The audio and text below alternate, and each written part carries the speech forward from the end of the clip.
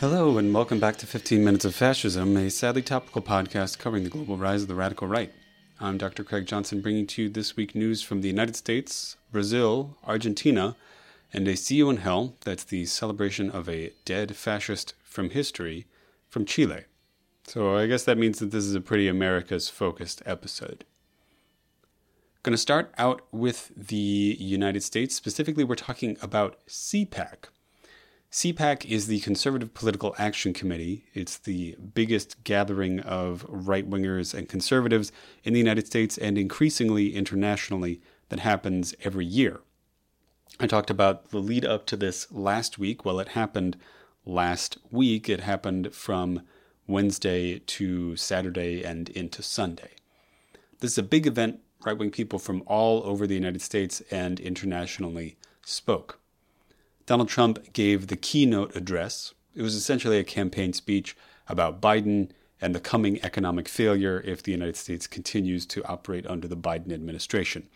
Basically exactly what you'd expect from Donald Trump.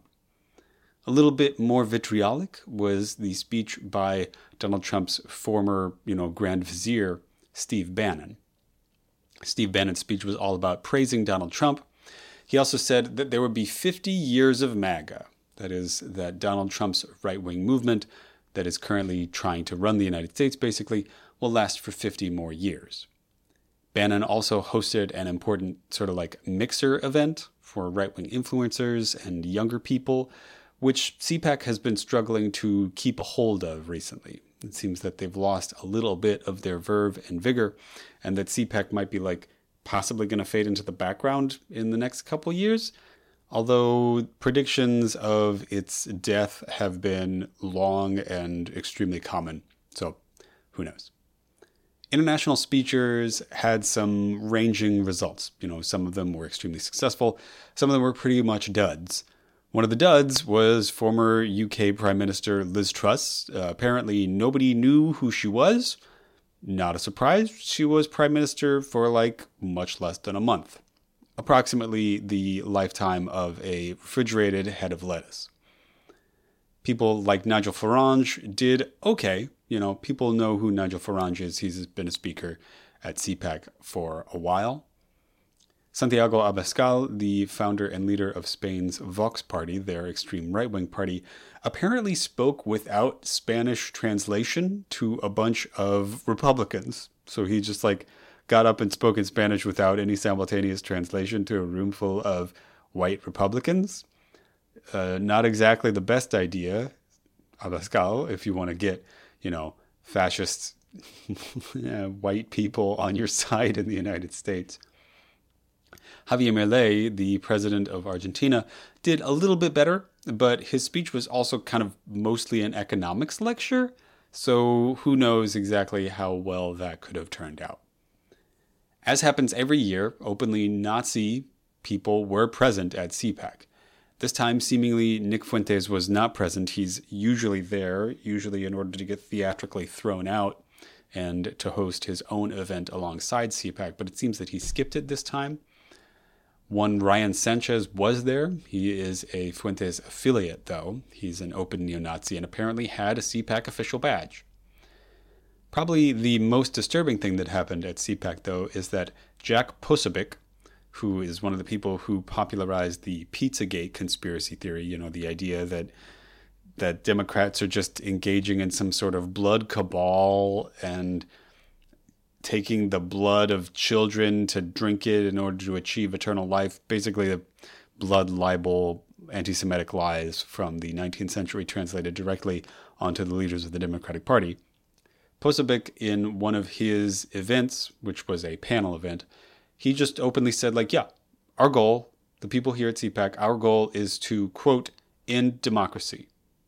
That is a direct quote from him at CPAC. He just said it right out there. In further news in the United States, Robert Bowman and Robert Rundo were released early by a United States court. These are two neo-Nazis who had to be extradited to the United States from Romania on charges of rioting, on right-wing rioting. Rundo has been taken back into custody by the United States after he tried to flee via the Mexican border because, he knows that he's actually probably still going to go to trial for something else. Rundo is a particularly important figure on the right wing because he founded the Rise Above movement, which is often known by its acronym RAM, RAM.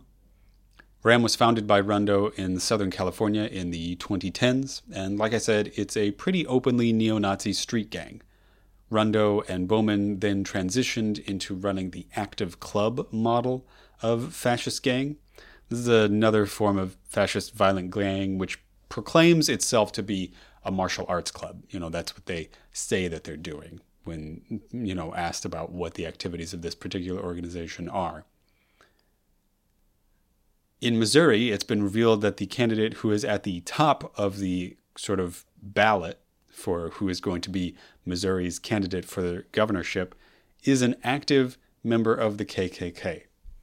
Now, by at the top of the ballot, I don't mean that he's the most likely candidate to win. He's a crank. He's probably going to lose. But by luck of the draw, he happened to be put at the top of the ballot.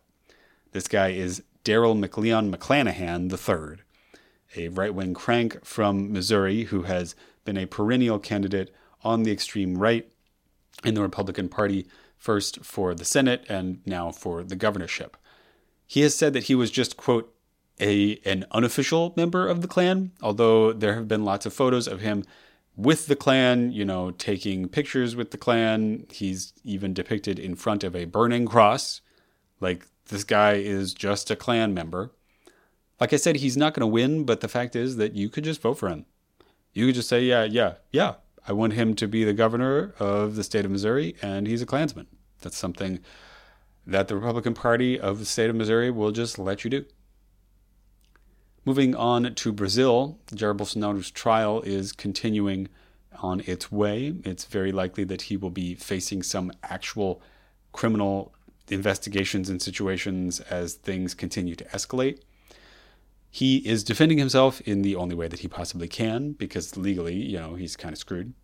He's defending himself in the court of public opinion, specifically by holding a bunch of rallies in Brazil's big cities. Recently, he held an enormous rally in Brazil's biggest city of Sao Paulo. Now, recall that in Brazil, it's sort of the opposite the way it is in the United States. Fascist and right-wing voters tend to congregate in urban areas, whereas the people who voted for the leftist president, Lula da Silva, actually are from the countryside. So the cities are Bolsonaro's real stronghold. And he held a big rally saying that, he shouldn't be arrested and to defend himself for his actions on the January 8th attempted coup. This is not a surprise. Bolsonaro has extremely large numbers of supporters. He won almost 50% of the vote against Lula. He almost just won against Lula. Almost didn't need to stage a coup. Additionally, the government of Brazil is continuing its investigation of this coup. Specifically, they're investigating business people who funded it. People who paid people to attend, the people who paid for the chartered buses that brought all these people to Brasilia, etc. Finally, in Argentina, Javier Milei, who I spoke of before in his speeches at CPAC, is floundering severely. His government is running up against the problems of Argentine federalism, which is something that Argentine presidents and leaders have run up against many, many times. Specifically, he is in a conflict with the governors of the various provinces of Argentina over cuts to government spending and, aid allotments to some of the less prosperous states in the country. He's specifically running into problems with the state of Chubut, which is a southern state in Argentina having a lot of conflict with the federal government. Milei has openly suggested that he just plans to rule by decree, that he doesn't really want to have any votes in Congress for his activities. And lastly, going to close out this week like I do every week with See You in Hell, a segment celebrating the deaths of prominent right-wing figures in history. This week we're going to Chile. We're talking about a guy named Carlos Keller Ruiz, better known by his name Keller. Keller was a Chilean Nazi during the lead-up to World War II and a Chilean right-wing public intellectual. He was born in Concepcion, Chile's second city, in 1898 to a German family. The family spoke German. He attended German schools. He went to more schools in Germany. He was a professor in Germany, etc., etc., right? The guy's a German, all right? He was an academic, and he received his doctorate, like I said, in Germany, where he was specifically connected to two intellectuals, one Chilean, one German, exactly like him. The Chilean intellectual he was connected to was Luis Alberto Edwards Vives, generally known as Alberto Edwards.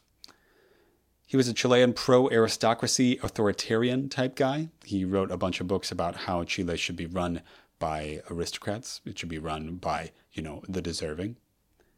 The German that he was connected to is a much more sinister and more connected figure, a guy named Oswald Spengler, a German intellectual who published a still influential book called The Decline of the West, which is about exactly what it sounds like, that old right-wing chestnut about how the Western world is in precipitous decline because of the left and immigration and racial mixing and blah, blah, blah. Spengler would eventually become one of the intellectual forebears of the Nazi Party, who of course loved his writings and thought that, he was exactly right about the decline of the West, etc., etc. Spengler himself did not like the Nazis. He thought that they were, a little bit too proletarian for his tastes, but that is usually how it works with right-wing intellectual leaders. Keller, influenced by all of these figures, comes back to Chile after his studies in 1921 and enters the academy for several years. First, he is a teacher in his native Concepcion, and then he moves to Santiago. He also gets a bunch of government clerk and management / leadership type jobs, running planning departments, stuff like that.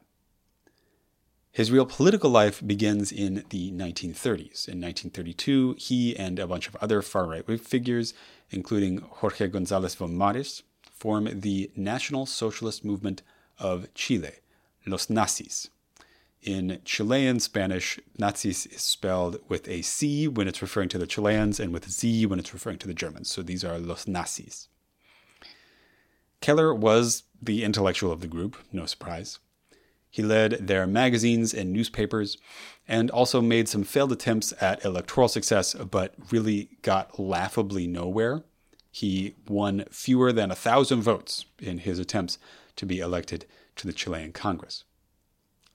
In 1938, the group fell apart because of an attempted putsch to install a right-wing general. This was led by Keller's co-founder, von Maris, and it failed spectacularly, absolutely not. This is very much like the German attempted putsch, the Munich putsch, the beer hall putsch that Adolf Hitler participated in. But instead of really catapulting the leader to national prominence in the way that it did in Germany, this completely destroyed the movement. It shuffled along until 1941 when Keller abandoned it. Von Maris had already abandoned it to sort of be a sort of crypto-communist. It's kind of confusing situation. Keller got off scot-free for his involvement in Los Nacis. He didn't really face any legal or political troubles at all. He continued as an academic and intellectual leader in Chile and even actually got a bunch of government planning jobs continued into the 1940s by later Chilean governments. He spent the rest of his life continuing as an academic, and at the end of his life was even a professor at the Escuela Militar, which is the Chilean military academy, where he taught during the Allende presidency, during the presidency of socialist Salvador Allende, between 1970 and 1973. At the time of Pinochet's coup in the end of 1973, September 11th, 1973, he was still professor there. He died of arteriosclerosis, having seen the actual emergence of the kind of right-wing political force in Chile that he had spent his whole life hoping for.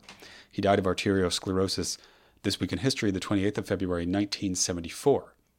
So, Carlos Keller, we will see you in hell. All right, that was 15 Minutes of Fascism, a sadly topical podcast covering the global rise of the radical right. I'm Dr. Craig Johnson, thanking Sleepy Kitty Arts and Sleepy Kitty Music for our intro, outro, and graphics. If you enjoyed the podcast, please like, share, and subscribe, or leave a review on whatever it is you're listening to this on. But iTunes is better. It's the one that people get podcast recommendations from. I don't know. If you really like the podcast, check out my Patreon at patreon.com/15 Minutes of Fascism. That's 15 Minutes of Fascism spelled out in all one word. That's also where you can reach me on Gmail, 15minutesofascism@gmail.com. I'm on Twitter at Hist of the Right, that's HIST of the Right, and Fascism15, that's spelled out. And I'm on Blue Sky at 15MINSOFFASC, that's 15 Mins of Fash. Thanks very much, and I'll talk to you next week.